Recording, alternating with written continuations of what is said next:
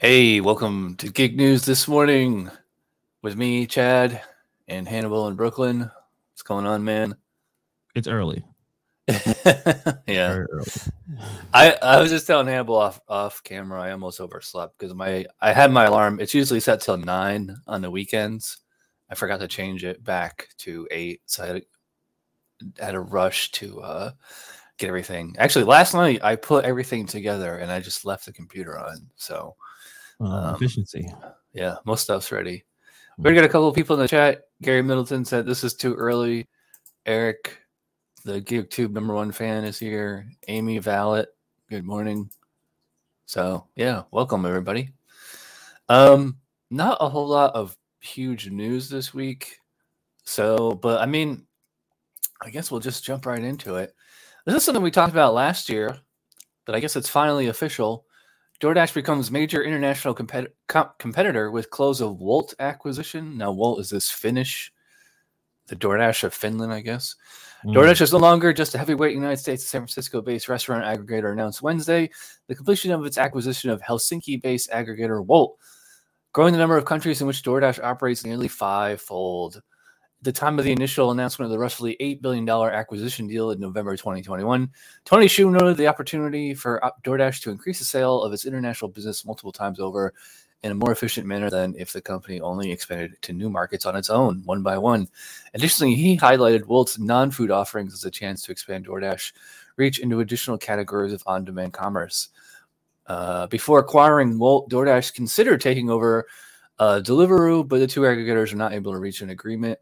Since the rise to prominence of delivery aggregators around the world, DoorDash has stood out against its competitors for being in the unique position of maintaining the lead in the competitive United States market by a wide margin, but not having much of a presence internationally. As of the company's entering in New Zealand announced 8 days ago, the aggregator had a presence in 6 countries. DoorDash also operates in Canada, Australia, Japan, and Germany. However, United States runner-up Uber Eats is available in 45 countries. Grubhub's parent company, Just Eat Takeaway, operates in 20 countries. Delivery Hero has a presence in around 50 countries, and Deliveroo is available in 12 countries. Now, Wolt has catapulted the aggregator onto the international stage. In Wednesday's news release, DoorDash states that its delivery product is live in 27 countries today, 23 of which are with Wolt product and brand. So, I mean, anyway, slice it, Uber Eats still is in the most countries. I said it was like 45. Yeah. It looks like DoorDash is only in 27. So, but again, if Uber is global, why is their stock price is so lousy, you know? Do you think Uber, I know this is a story about DoorDash, but would Uber be better off splitting the company in two, like having a whole rideshare company and then making Uber Eats its own separate company? That's an interesting question. I don't think so, because the way, I mean, I don't know if you're able to still offer the services but still be separate. Maybe if that's possible, because I know the Uber one is like Dash Pass, but Uber one is special because you're getting a discount for your ride share and your food delivery. So I'm wondering that's probably not what they would want, have the companies be separate. And it's hard to see. It's hard to know if it's based on what they're doing, but I think it's a little bit what they're doing, or this everything is just lagging behind. Like there's so many different industries, especially the ones that are dealing with food delivery or even delivering people, that everyone is down a little bit. So I don't know actually. So Uber, what's the biggest European? Let's go to European. Like, what's the biggest European platform for food delivery? Is it Uber Eats? Deliveroo? I don't even know. Probably Deliveroo. Well, it says Delivery Hero is around 50 countries. Deliveroo is in 12 countries. Yeah. I mean, and then there's Jet, which is Grubhub's parent company. We'd have to see their stock price, and it depends on how much you're. I mean, you could be in 50 countries and still be not quite as big as the other countries. But what do you think? Is this a good, or this is a solid buy by DoorDash? It seems like they don't. They want to expand as fast as possible without any, well, not only the hard work, but the idea of how to get this to work in new markets. Like, he's like, we'll just buy our way in, you know. So yeah, you buy your way in, but things are run differently in many of the markets in Europe compared to here. But yeah, they want to jump in. I mean, DoorDash is in Tokyo, right? So Yeah, and this makes me worried. Like, is DoorDash going to raise prices now? Because they just made an $8 billion purchase, and I mean, I we think saw it's what something happened that with. probably happened before, but they had to know things were going to go downhill. So hopefully they were smart and realized, like, yeah, things are not going to go well, because I think they were trying to acquire the company last year, right? So hopefully they thought about this. Yeah, and also, yeah, I mean, Jet, is trying to dump Grubhub, and I mean, we talked about that last week, but I don't know. It's like, I mean, hindsight's 2020. So as of today, this kind of seems like, I don't know if I'd go as far as say a dumb move or a stupid move, but maybe just not the wisest move. Maybe like DoorDash and all the gig app companies, as Steve Johnson pointed out on his podcast, which I think you and Kim and Gary run last week. He was saying, like, so far none of these companies have turned a profit, and then all of them, their stock price has gone down since their IPO. Yeah. So I don't know. We need to get like an industry insider here, somebody who can explain this stuff. We need a what was the name of that Leonardo DiCaprio character in Wolf of Wall Street? Somebody. Well, then again, he was a stockbroker, not somebody who worked in the industry. But yeah, like industry insider. I think this is probably a deal that they were doing before, and I don't know if they had the chance to back out. Would they have backed out? Probably. I'm assuming, because right now, unless they really, really need to expand, and then that's another strategy of DoorDash, is expanding as fast as possible. Yeah, like maybe it was just a necessary purchase, like it was a necessary means to get in new markets that they weren't in the day before. So I guess we'll see. Yeah. By the way, so Chris from Real Rideshare Stories is here. What's going on, Chris, man? how you doing? Good. How you doing? Pretty good.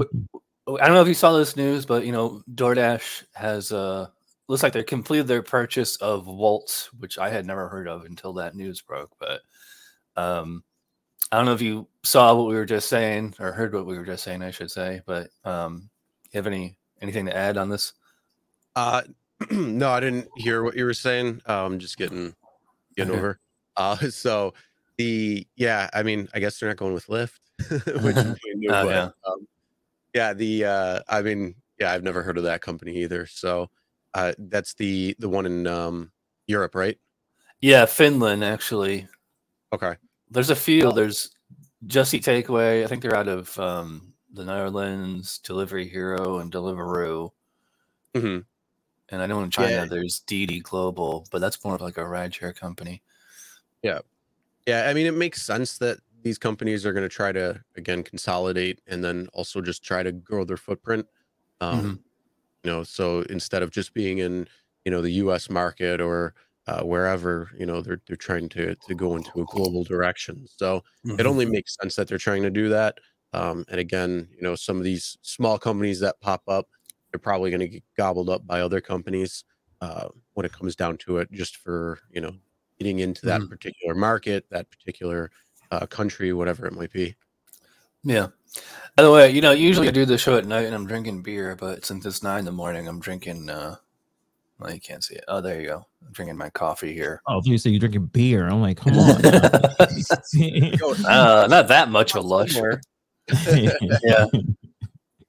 You got to drink the morning margarita or the morning the OJ and vodka. Mimosas. Yeah. Oh yeah, that would be excellent right now. I should get some brunch. Oh, yeah. Gary said it helps to buy a company overseas instead of start up there since they're already established. Yeah, that's a good point. Makes sense. I just don't know how big Wolt is overseas. Are they the DoorDash of Europe? Or are they like the waiter of Europe? I looked real quick. Tony Hsu said they operate in 23 markets, and of which 22 will be new for DoorDash. I mean, so I guess that's something. That they operate in Germany, Poland, Chechnya. So, did I pronounce that right? I don't know, but it helps.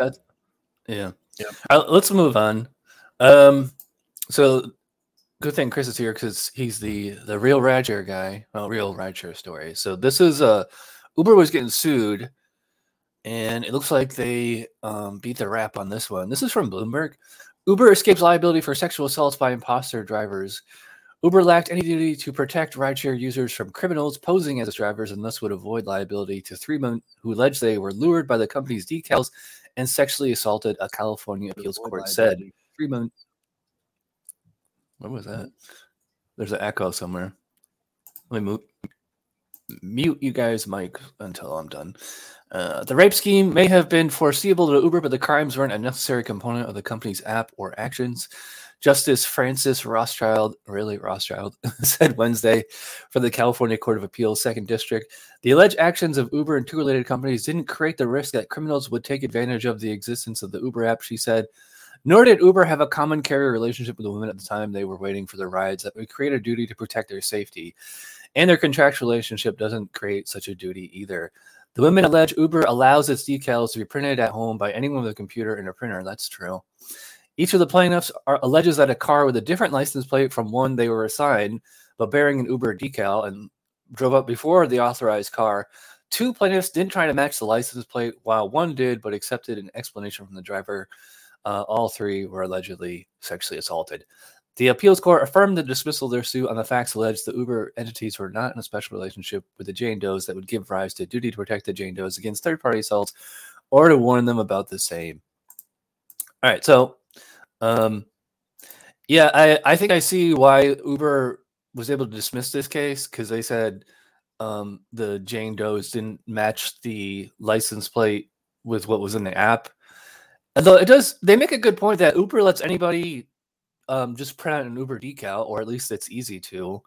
I just don't know. I mean, I feel bad for these women, but it's like anybody can pose as anything. Like you could get like a UPS or a FedEx uniform and pretend to be a U. And actually, there was another story I didn't carry, but there's a burglar dressed up as an Uber Eats delivery driver, and he actually had the official Uber Eats cooler or whatever, and broke into somebody's house that way. So I don't know. Do these companies, if somebody pretends to be them, should they be held liable? Chris, I'll let you go. Yeah, I have a few things to say on this one. First off, I honestly, I'm going to stand with Uber on this one because, they are first controlling so much, and then it's not the intent of them to have these people doing that. This is just pure evil doing what pure evil is doing. So essentially, yeah, I mean, I can go on Google and I can search the Uber logo or whatever logo and then impersonate somebody. It's not just going on to like the company's website or something like that. So the whole thing is that I always say you need to verify your car of who you're getting into. Yep. I've seen stories of people. Yeah. I've seen people in stories where they're talking about how if you are not paying attention, people will get into your car and you're not even an Uber driver. They'll just get in your car. They see somebody sitting there and they think it's an Uber. So the thing is, it's really on the passenger to find out, you have all this information. You have the picture of the person, you have the car make and model, and you have the license plate. Verify all of those. And then also be smart. Turn on the PIN code. Like, I don't know why that's gotten brushed under the table, but that PIN code is huge because the ride will not start, and you're paired with the correct driver, and you're paired with the correct passenger, and there's nothing else that can happen with that PIN. That should be some. This might have been before they started doing the PIN thing, and also, like, what if like you call an Uber on your account, but it's for like your wife, husband, son, daughter, so it's for somebody else, Yep. And so that because that happened. I haven't done rideshare in a long time, but that happens to me all the time because, actually, and when I did Lyft last year, like around Thanksgiving and Christmas, Lyft didn't do a PIN code, at least not in Orlando. And every once in a while, somebody is waiting outside the house and they're like, "Are you Chad?" I'm like, "Yeah." And they're like, "Oh, this is my mom ordered this for me," or it's like, a man shows up and it's a woman in the account or vice versa. Mhm. Like, this is my wife's account, this is my husband's account, this is my mom or dad's account.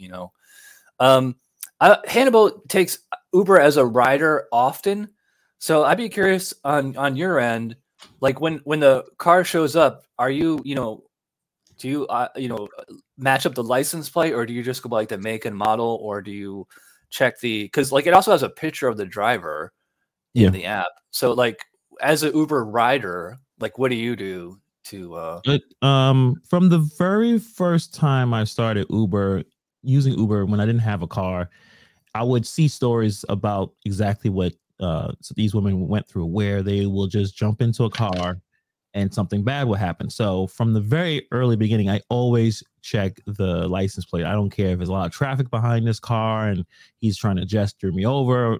I always check the license plate. It's extremely important. So even if I do order Uber for someone else, um, even I will say like make sure license plate match, like just make sure it's good. I'm making sure like even if they get in the car, I know that they're traveling, because you can order Ubers for other people. You can put their number in or the name in there, so you can even track them and see where they're traveling. So I do all that even when I order Ubers for other people.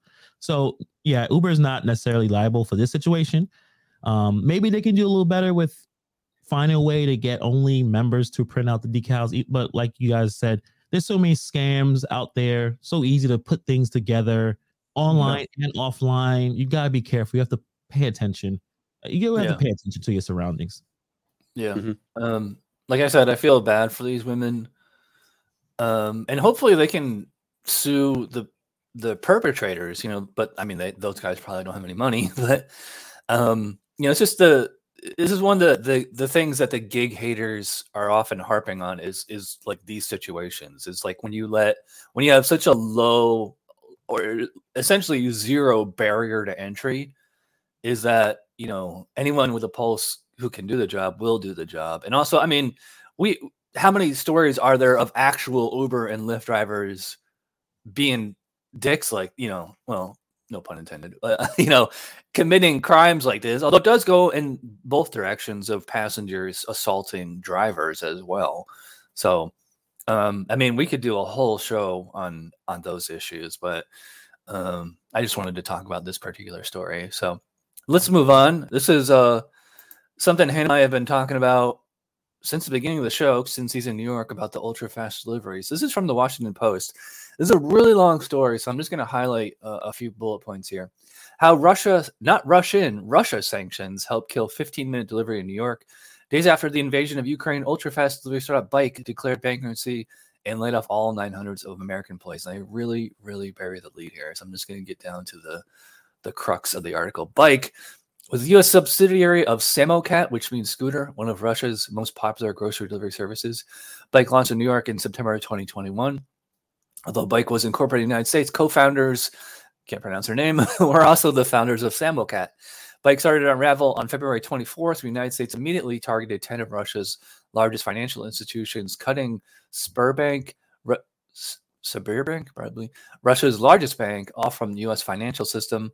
But the actions against Sberbank would prove fatal, choking Buyk off from a source of cash at a critical point in its development.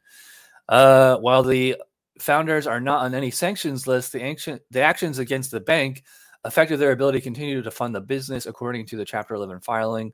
So did the banking restrictions imposed by Putin on February 28th that banned residents from sending money to bank accounts abroad.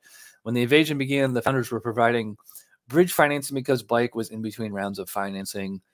And then they mentioned rival delivery startup Fridge No More, which also had Russian founders and investors, shut down March 10th, laying off all 600 workers. So this is a really, like I said, it's a really long story. It's an interesting read if you have time to sit down and read it. But it's interesting because, like, Hannibal and I were saying, this market's oversaturated. There's probably the demand for ultra fast delivery just isn't there.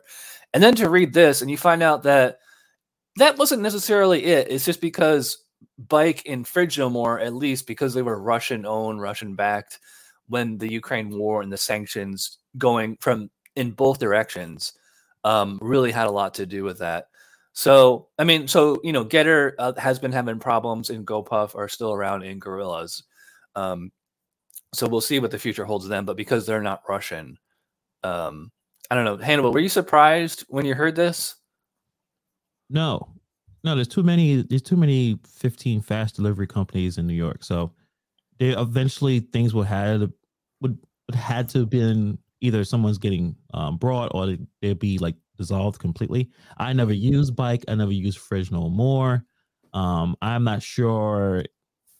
Again, it works really well in really dense areas. So like in Williamsburg or downtown Brooklyn, Manhattan, over there where it's very tight and there's people with a lot of money. So they want things as fast as possible.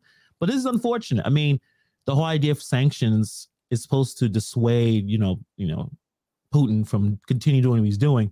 And he's not being manipulated. He's not being worried about sanctions, but everyone else in his circle, really, investors, they're the ones that are getting hit by this sanction stuff. So it doesn't surprise me. He's probably probably went a little faster, Fridge No More or Buyk from being like dissolved. I think eventually it was going to happen, but it just sped up the situation because of the sanctions.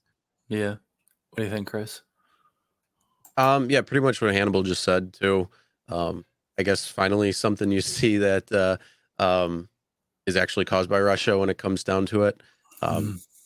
So yeah, it's like I said, all these companies that are popping up, they're just trying to get a piece of the pie, and it's a lot of money to start these up. And if something happens where you get something like this, where their funding is completely choked off due to sanctions, then it's going to cause a huge ripple effect when it comes down to these companies trying to grow. But I mean, beyond that, when it comes to these companies, yeah, I guess it depends. Is there the demand there, and then who's using it, and all those types of things come into play too. Okay. By the way, this is usually where we take a break, but I think all of us are in a rush today, so we're just gonna keep rolling. Oh, Crazy Legs 007, is he really in his car? No, that's a green screen. Looks like you're back in your studio, huh? Yeah. Able to get back in. Yeah. No, Also, this is a picture of my car, though, from my dash camera. Yeah, but it'd be sitting between the bucket seats. No, I was telling Chris, you got to move the picture so it looks like you're sitting in the driver's seat because you're sitting between the two bucket seats up front, or take a picture of the back seat so it makes it look like you're in the back seat. That'd be funny. I don't have that screen loaded, so I have it where I'm like moved over here, and then I have the steering wheel actually in front.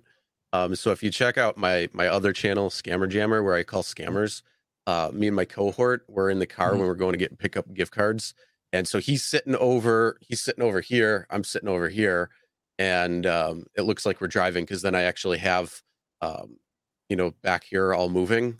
So I took dash cam footage from driving around, and so I can make it look like I'm driving if you want. Yeah, that's cool.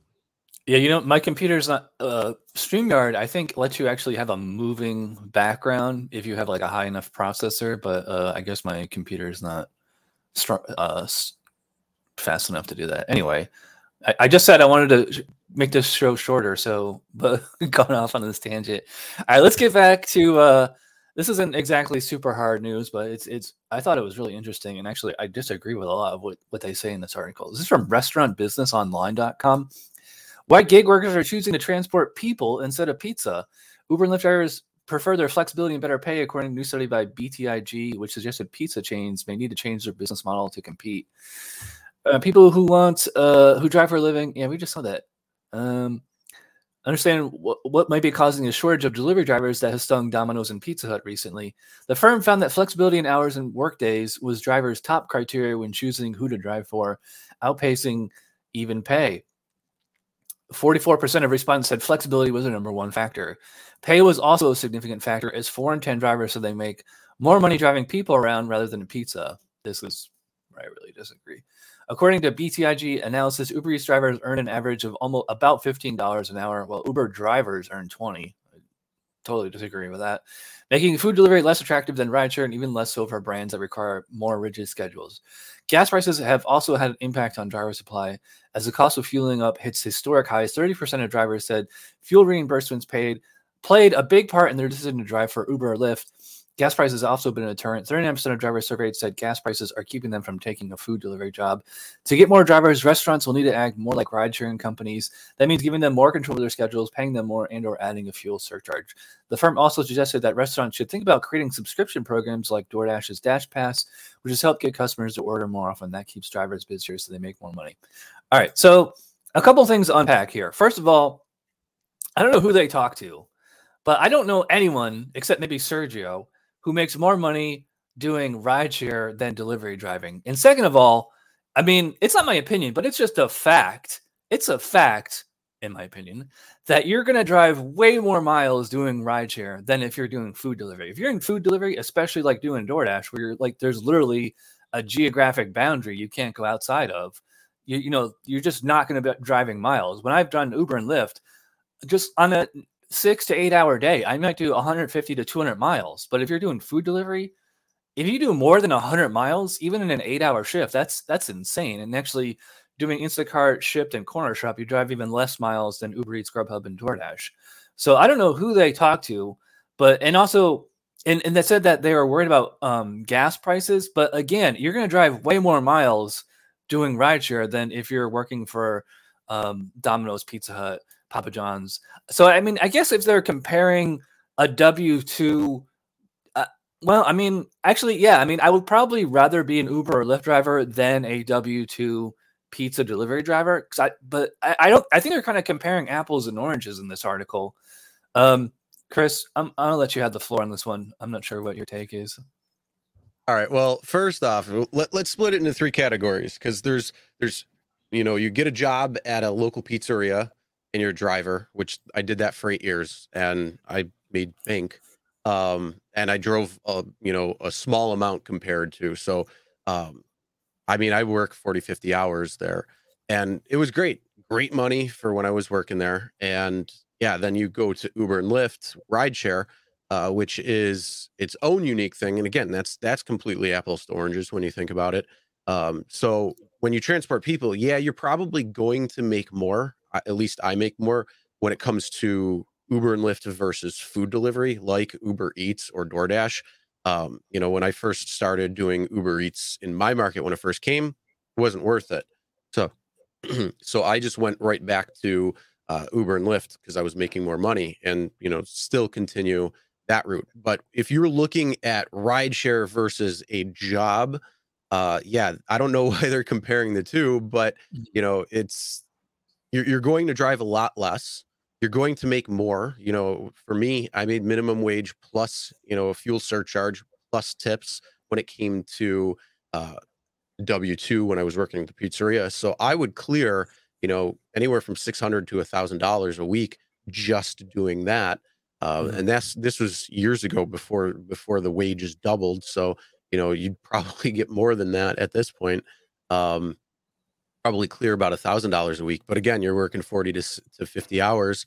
And then, you know, with rideshare, that same 40 to 50 hours, depending on where you are, could be $1,500.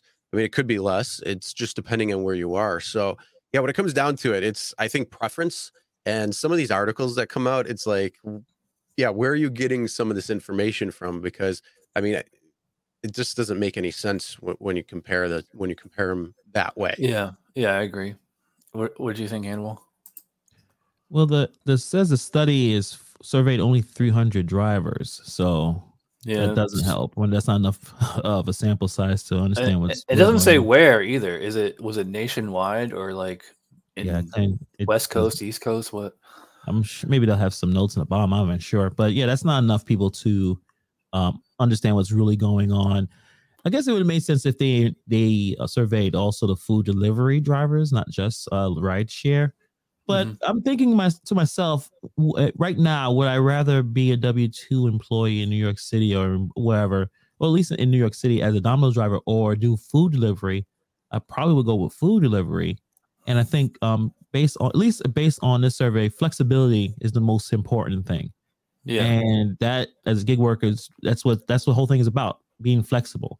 And the W-2 does not to provide it, because you have to, basically have a shift. You already like agreed to it. You're not going to be able to turn it off and turn it on.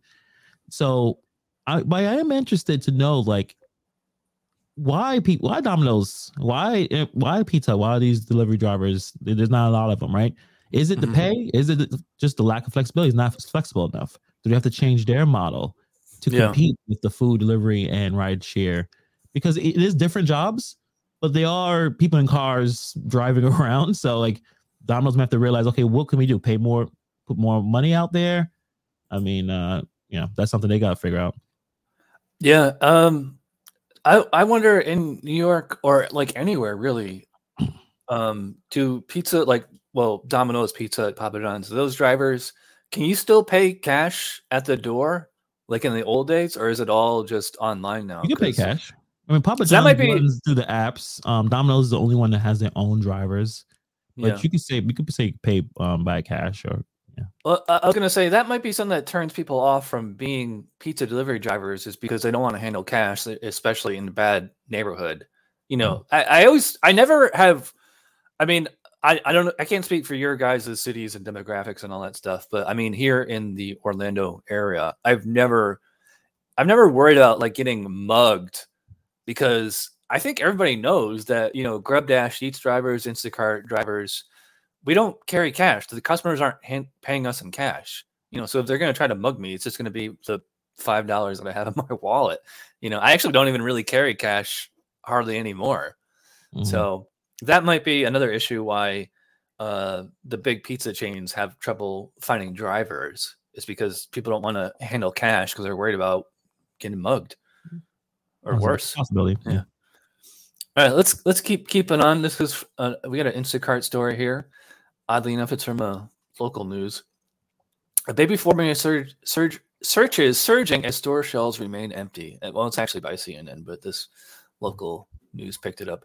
Instacart said searches for baby formula hit a record high in mid-May, but the on-demand grocery delivery site is struggling to fulfill orders because stores remain severely understocked amid the ongoing national formula shortage.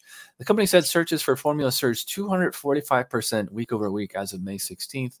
At the same time, Instacart said its personal shoppers who pick, pack, and deliver orders continue to... I lost my place. At the same time, Instacart says personal shoppers pick, pack, and deliver orders continue to encounter widespread shortages, and that at that rate, which they are able to find formula on store shelves, has plummeted 52% since the beginning of May. Instacart said it has seen an 80% jump in refunds during that period. As a result, in most instances, its personal shoppers have not been able to fulfill requests for specific brands or accepting replacements for them. Although Instacart doesn't hold any products in inventory itself, the company said that as of next week, it will implement a purchase limit on formula to help families get access to it. Instacart said its purchase limit is on top of any individual retailers' imposed limits. If a retailer limit is stricter than Instacart's, it will honor the retailer's limit. So, we've been hearing about this baby formula shortage for a while now. And it's Instacart seems to be behind the times. They're just now enacting a limit on what people can buy. Although, what's funny? I was thinking about it, and in the 4 years that I've been doing Instacart, I don't think I've ever had an order for baby formula. I've had baby food like in the jar, in the plastic cups and all that stuff. Mm-hmm. I don't think I've ever once had an order for baby formula. So I don't know. Does this say more about Instacart, or does it just say more about the economy in general? I mean, well, to me, it seems like it's definitely what's happening, and you don't want to get political here. Mhm. Certain decisions that were made that the administration knew a while ago, like, hey, this is going to short. And again, I'm not going into any politics, but I feel bad for all the Instacart shoppers who had to go out there and try to get the formula, didn't have it, and if there was an uninformed customer, gave them a bad rating.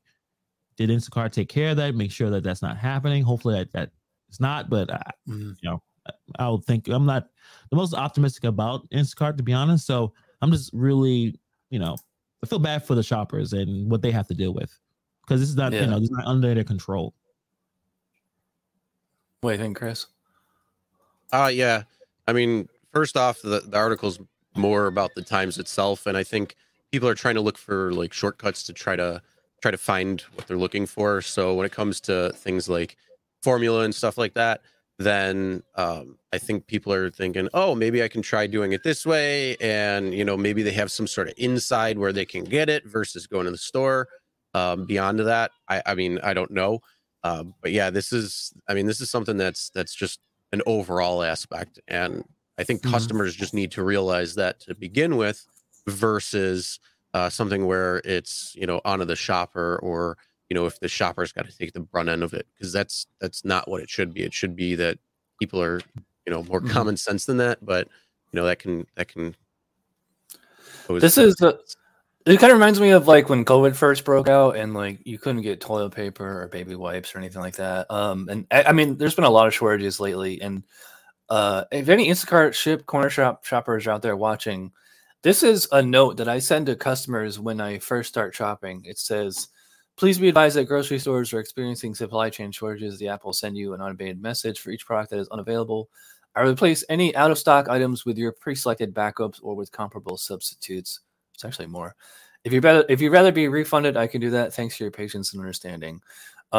Yeah, so I recommend sending that if you're, like I said, Instacart, Ship, Corner Shop shopper, or even if like Uber Eats or DoorDash, you're doing like Walgreens, some CVS, stuff like that.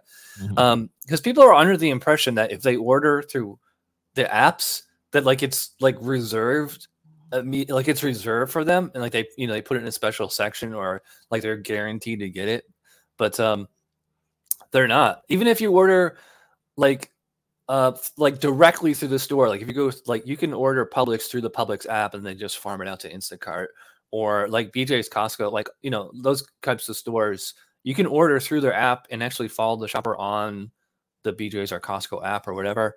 And a lot of people don't know that they farm out the delivery and the shopping to Instacart or Shipt or Corner Shop or whatever. So keep that in mind is the theme of this. So let's keeping on.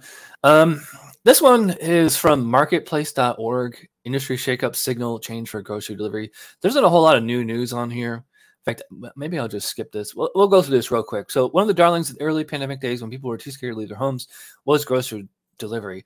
Now its future looks a little cloudy. The number of Amazon Prime members who buy groceries on the site is trending down, according to data from CoreSite Research. And a bunch of those ultra-fast delivery startups recently filed for bankruptcy. Meanwhile, Instacart plans to go public. Shopping trips became special because they marked the passage of time. In short, everything about shopping changed, said Arun Sundaram, a retail analysis at CFRA Research, and no retailer was really prepared for that. It's why we're seeing an industry shakeup. Walmart, the largest grocery chain, is expanding its in-home delivery service. Meanwhile, Instacart has slashed its valuation by almost 40%. But even though some people have taken to buying milk and bread online, many are going back to stores in person. They feel safe again and are worried about inflation. Supermarkets aren't just worried about inflation, they're also grappling with supply chain problems, especially true for apps that focus on last-minute orders and promise delivering 15 minutes or less. If we don't have one of the products you need for your dinner tonight, chances are you won't order from us, said Adam something of Gorillas, because if you have to run to the store for taco shells, what's the point of ultra-fast delivery? Yeah, not a whole lot of new news on here, but it's just kind of pointing out that, the thing about inflation is like people are shopping for themselves again. So, and I mean, if you're an Instacart shopper like me, you've definitely noticed that there's less orders. And what they didn't mention in this article, which they should have, is that people aren't, because of inflation, they're going to eat in. Well, they did mention that, but so they're going to use GrubDash Eats a lot less because I assume, especially with DoorDash, like they just bought an $8 billion company. They're going to need to recoup that money somehow. So they're going to start raising prices, I think. So, like I said, not a whole lot to talk about on this one. I don't even know why I added it. You guys, anybody have anything to add? I mean, it's kind of predictable. Yeah. These companies came around, pandemic hit, and exploded because everybody's like, I don't know what to do. I got to stay inside. And now everything's relaxed. Everything's pretty much back to where it was before, minus a couple of little different news surges or something. But, it was predictable. You could have probably thought about that, a couple of months into the pandemic, saying, oh, once everything's open, everybody's going to go back to what they're doing. It's same thing now. I mean, how much more are you spending on an Instacart order versus going to the store yourself? And then same thing with, just the the DoorDash and Uber Eats and all that, how much more are you spending? So if you're trying to save up, that's exactly what you want to do is save up, go to the store yourself, get the food you want, and then make it yourself. Yeah, exactly. Anything to add, Hannibal? Like I said, there wasn't a whole lot of revolutions in that article. Even I am be more disciplined with my money, like not spending as frivolously as I was maybe a month ago. I mean, we all got to do that. So, let's move on. So this is I think this is in Jacksonville. It's a local news station. Oddly enough, this video, you would think they have like way more views, only 682 views. And this was from 3 days ago. This reminds me of something that I brought up on my channel. I did a survey and I said, because gas prices are going up, how are you making up because whenever gas prices go up or expenses in general go up, it just eats into our profit. So the only way to recoup that is to either work longer hours or to like really up your standards, which isn't a guarantee. It's like you can, if you're already a cherry picker and then like you're going to be a super cherry picker, like having to wait for those orders to come in that actually meet your threshold can be few and far between. So this is a pretty short 2-minute video from a local news station about basically that. So I'm just going to play this. Why is there no sound? Can you guys hear it? Good morning, Keith. Well, for that first a little bit, question, yeah. A little bit, yeah. The expert I spoke with says that there are so many different factors, and depending on world events, that could impact how this goes. As for delivery drivers, it's more simple. These higher prices mean at the end of the day, they are driving home with less money. You're just throwing your own vehicle away and not getting much back. This Uber Eats driver, who wants to remain anonymous, says she's making a lot less than she did before gas prices started climbing. I don't have money to buy a new tire. It's just crazy. She stopped accepting deliveries that are small, saying she could be driving miles and miles for an order that only adds up to a few bucks. Uber now charges a gas surcharge of 45 to 55 cents on each Uber ride, the money going to the driver. DoorDash created a gas rewards program for drivers to get cash back at the pump. When could there be some relief? We caught up with Jacksonville University finance professor Abdel Nisa before he got on a plane, something also impacted by fuel prices. In my own opinion, I do think we're close to the peak. He says there are a lot of buts depending on what road we're led down in world events. As for the road ahead with this delivery driver, that's uncertain too. And after putting that kind of wear and tear on you need to have something to show for it. There are some world events that financial expert is especially keeping a close eye on. Over what those are in hour. Live in Riverside, Renosky.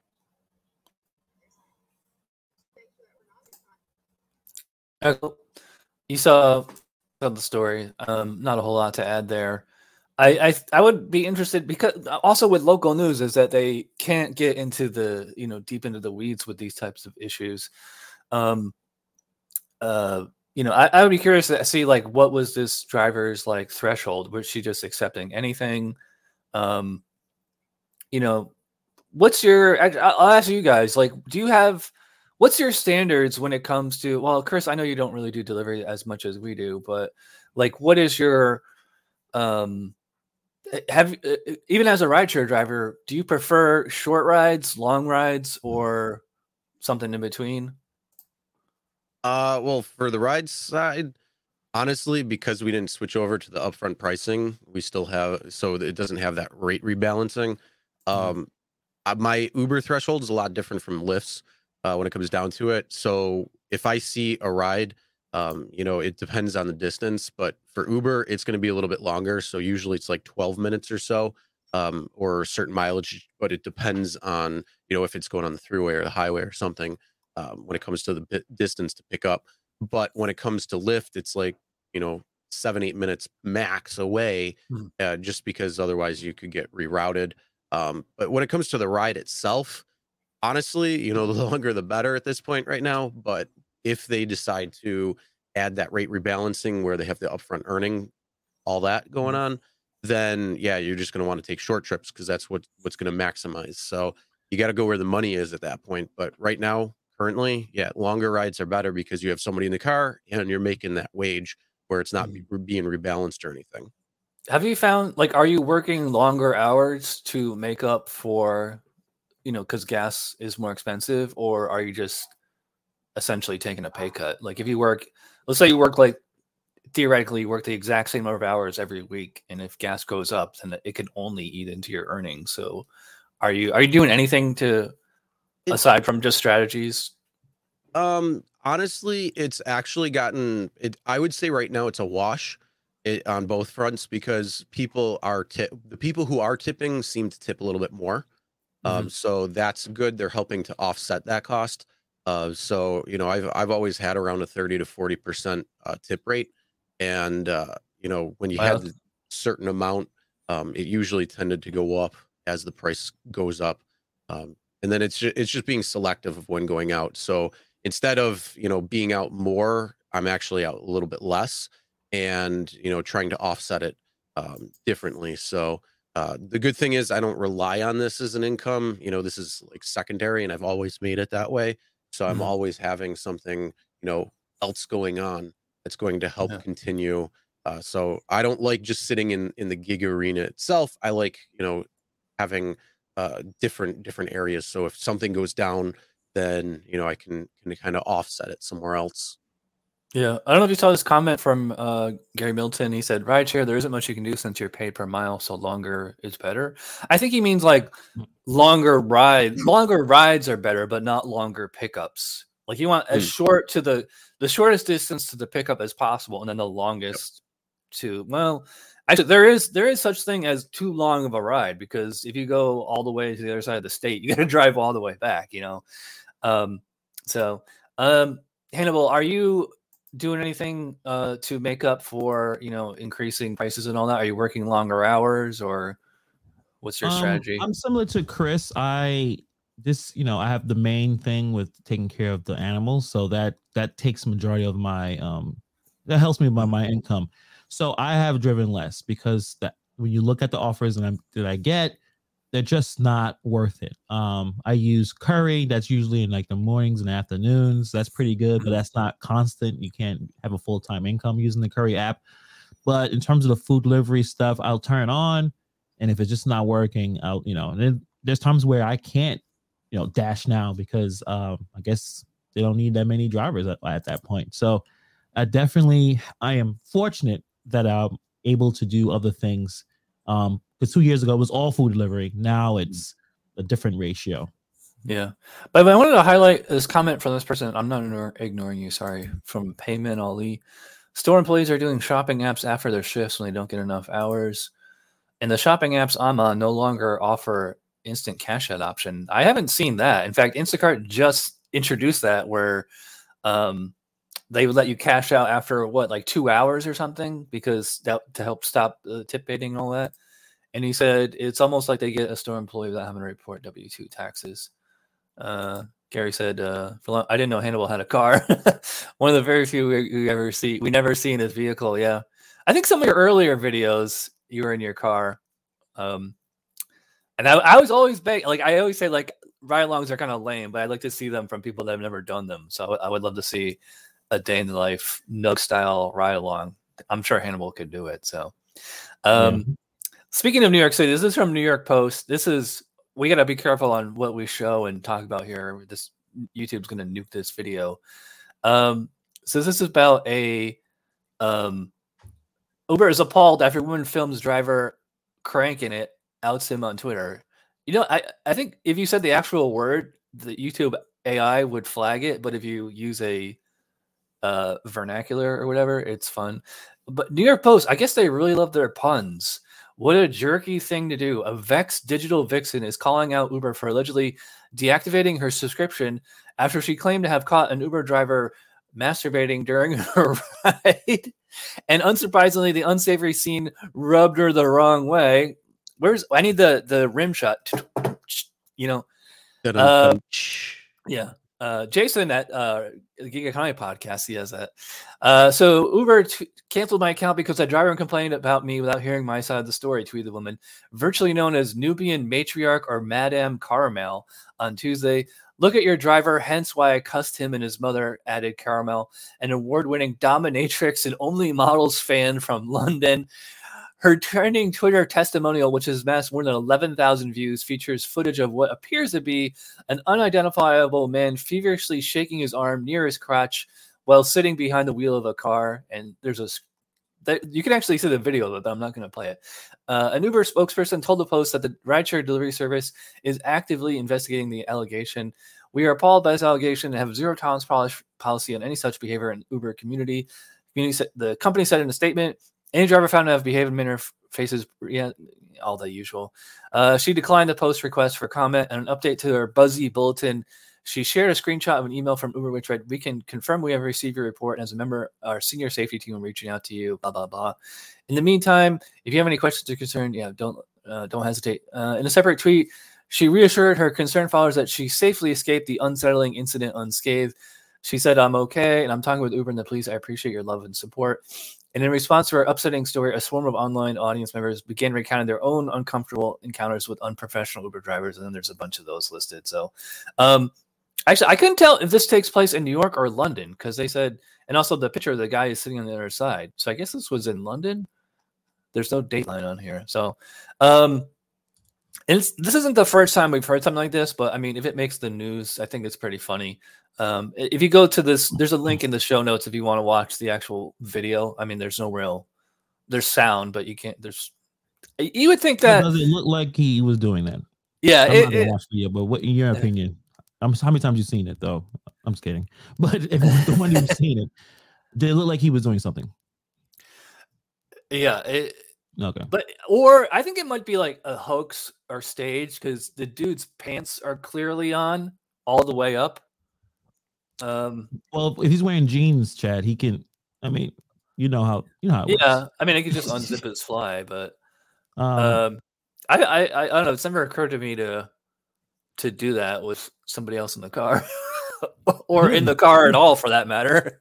Yeah, but when these situations happen, so they deactivated her because she reacted in the obvious manner of what you're doing, why you're doing that.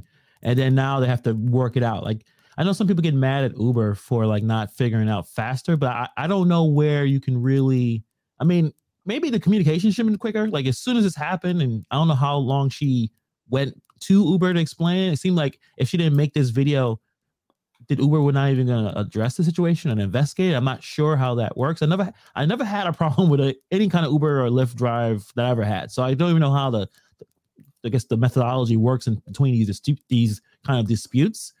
But this guy should be in jail. He should not be driving anyone anywhere. I mean, this type of thing is just not make Uber look good. I'll say that. And getting back to what I said earlier is that when you have a low to zero barrier to entry, is that any schmuck will do the job, and then you have no way to filter out these types of people. Chris, I'm sure this isn't the first time you've heard a story like this in all your years of.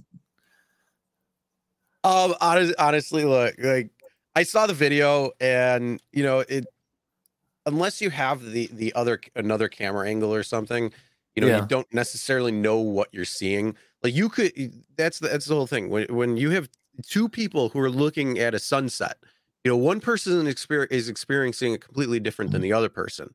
So that's the whole question, is like, what was really going on? And I could see where that woman thought that was the case, but what if he was just like beaten to the drum? And I don't mean it that way, but like, what if like he's got the music going and he's kind of in it, and you get that handshake or something. I mean, that could have been it. So like, unless specifically exactly what happened, I kind of want to stay away from that, because we just don't know. And unless the a jury finds them guilty or something, at that point, then I can share that. But yeah, I until something's proven, innocent until I guess guilty. I guess the idea, if that was happening and she really didn't want to make sure that this person gets in trouble and deactivated, she should have. I mean, it's hard to say because it's probably disgusting, but you have to show some level of like the real thing. So there is no dispute. There isn't a, well, it looked like it, or it may not. So you know exactly, hey, yes, it's this disgusting act, but I want to make sure that I film it. So Uber, there's no, Uber can't wait to find a way to say, well, this was a problem or not. So that's the only thing I could think of. Yeah, and what they really buried in this article is that it said she got deactivated first because I guess the driver complained about her, but they don't say what caused that. So I would assume maybe she was like cussing him. Well, yeah, they mentioned that in there, that she started cussing him out, and then I guess the driver was like, how dare you yell at me while I'm trying to get this going, well, and that's the whole thing. Like he could have been, let's just say, I mean, think about it. You're sitting in the car for, extended time. He probably could be in there for a couple hours. Maybe he had some coffee. Maybe he's got some jitters or something. Who knows? And maybe he's just, got to get that movement out. And, she sees something, cusses him out. He's like, why are you doing that? There's two sides to every story. And that's the whole thing. Like when you see these videos, they're cut to a certain point to prove the point of what that person's trying to make. But what happens when you're getting into the car? What happens when all the way to when you're exiting? You got to see the entire story to actually know what truly happened. So just seeing from that angle, you don't really necessarily know exactly what happened. That's what makes me think it's like either a hoax or something, because if this woman is a dominatrix because she's on OnlyFans, it's probably like, come to my OnlyFans to see how the full unedited video you're not going to see on NewYorkPost.com, Yeah, exactly. So it's I don't know. Are you gonna check that account out, Chad? No, thanks. Just asking. Anyway, let's go with something a little uplifting to end the show here. And I'm sure this is right up Hannibal's alley. Amazon driver finds and cares for lost Las Vegas dog on delivery route until owner is located. Actually, there's something slightly controversial about this, which so I'm gonna try to read this real quick. A little lost dog in Las Vegas found a guardian angel while wandering the streets. The meeting happened early morning when Edie Dotan was on shift and as an Amazon Flex driver, which is what I do. And she talks about what an Amazon Flex driver is. During a recent shift, she was surprised by a sound of unusually quiet route. It was early in the morning. It was cold outside. I was walking up to the house. I heard this quick movement near my feet. She found a small dog that was scared and looked lost. When she looked down, she rang the doorbell of the home she was standing in front of, but no one answered. Worried about the dog spending time outside alone in the cold, she checked the pet's collar and had the ID tag in his name, Yoshi, and a phone number. I couldn't tell if that Yoshi was friendly, so I brought him into my car. While I called the number on his tag, I turned on the heat to get him warmed up and give him some water. I called several times, but nobody picked up. He was happy in the car and even came over and sat in my lap while I was parked. So I decided to get the best plans was to keep him with me and while I made the deliveries until I could get in touch with his family. Yoshi turned out to be an excellent and adorable sidekick. He was the cutest dog, blah, blah, blah. Heard from the owner after a few hours on the early morning route. Dog's grateful pet parents called her back and set up a time to reunite with their lost pup. And everybody was grateful. So, I mean, this thing had a happy ending, but I don't know, like to actually take the dog, like that could be considered, well, maybe not kidnapping, but theft, because, I see dogs and cats, especially when I'm doing my Amazon routes. And it's never occurred to me that they were lost or astray or anything like that. And it's never occurred to me, unless it was like, looked like it just got, into a fight, or it's like all, super sickly or something. It's never occurred to me to like take a dog with me or anything like that, unless they absolutely had to go to the vet or animal hospital or whatever. So, Hannibal, you're the big animal guy. I don't know. Do you think this woman did the right thing by taking the dog with her, or I mean, would some people consider that theft or something? No, I think she did the right thing. It really depends on the situation, the neighborhood you're in, how the dog looks. Sometimes, excuse me, where a dog looks like they're scared, like there's afraid, there's something there. They have a collar. Usually a dog has a collar that has some tags. It probably belongs to somebody. If a dog walked around with no tags at all, you may assume it's a stray. It really depends on the situation. Like I've seen strays. I've seen stray cats. Didn't assume that they were lost. So like if they like they're on their move and they're doing their thing, then I'll just leave them alone. But it must have been a special situation that she thought like, yeah, this dog is lost, and good thing she did. Good thing she took the dog. What do you think, Chris? Yeah, again, it comes down to situation, and you can see and kind of make the judgment there.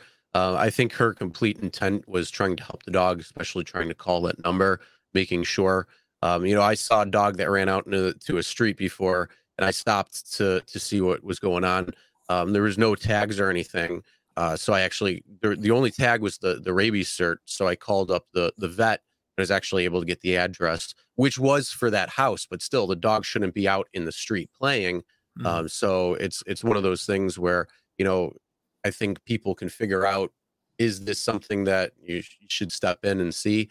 And then the only other thing I want to know is that this story didn't really mention was that dog supposed to be at that house, or was the family somewhere else and the dog was actually lost? Yeah. So that's the only thing that kind of left out. But overall, I think, her intent was to try to help. She tried doing that, and, she got hold of the people and reunited them with the family. So I don't think there was any ill intent there, but I think she did a good thing there. Cool. Yeah. So anyway, we have one more story, but this is a long listicle from boardpanda.com, 50 wild and unexpected pictures from the lives of delivery drivers. It's kind of like BuzzFeed. It's just mostly like memes and pictures and stuff like this. I would love to go over all of these one by one. But because there's 50 of them, this would take an hour. So maybe we'll say that for another show. I know Hannibal said he had to run. So this seems like a good place to end. You guys got anything to plug? I know Hannibal is pretty much a regular on Steve Johnson's show now. So that's like every Thursday night? Thursday, me, Kim, Gary, if he's still in the chat. And then we always have a guest. We start talking about all types of things in the world of the gig economy. So you'll see me there next Thursday. Yep. What about you, Chris? Got anything coming up? Just, Show Me the Money Club over on the Rideshare Guy, Real Rideshare Stories, the channel. And then even if you want to see some of the scams that are out there, especially prevalent, our other channel, Scammer Jammer. I gotta check that out. Gary said, "Great show, but it is still early." But you were up. You could have watched this on the replay or download the audio podcast. Which it's not that I would prefer people to listen to the audio podcast, but the whole point of the show is that this is an audio podcast that happens to be live streamed on YouTube, and you can just download the podcast whenever you have a chance. Listen to it while you're driving around, at the gym, whatever it is you do. I think that's what the two things is: either driving or working out while you're doing while you're listening to podcasts, or maybe like house cleaning or something like that. Walking the dog, something. So, yeah, I would love to do that whole 50 listicle thing. There's links in the show notes if anybody wants to check it out. I thought it was pretty funny. Maybe we could do a whole separate video on that sometime. But happy Sunday, everybody. And you still got the whole rest of the day. Sunday is usually a busy day. And actually, I'm going to turn on Instacart and Corner Shop in a little bit. So nice. Thanks to Chris and Hannibal. It's funny, now I'm going to go head to head with Steve Johnson because I thought about moving the Thursday show from the morning to the evening. What time do you guys start on Thursday? 9. Okay. 9 Eastern. We'll probably start at like 8 or 10. So either you'll be starting when we're finishing or we'll start when you're finishing. So I guess it's not exactly head to head. So, all right. Have a good day, everybody. Be safe out there. Keep hustling. And I will see you on. Oh, actually, I forgot to. Let me do this real quick. I forgot to plug the next interview show on Tuesday is going to be with Gig Cleveland. So check that out. That'll be Tuesday night at 8:00. I haven't created the video yet, but I will do that probably today. So, all right. Have a great day, everybody. And I will see you real soon. All right. Bye. Later.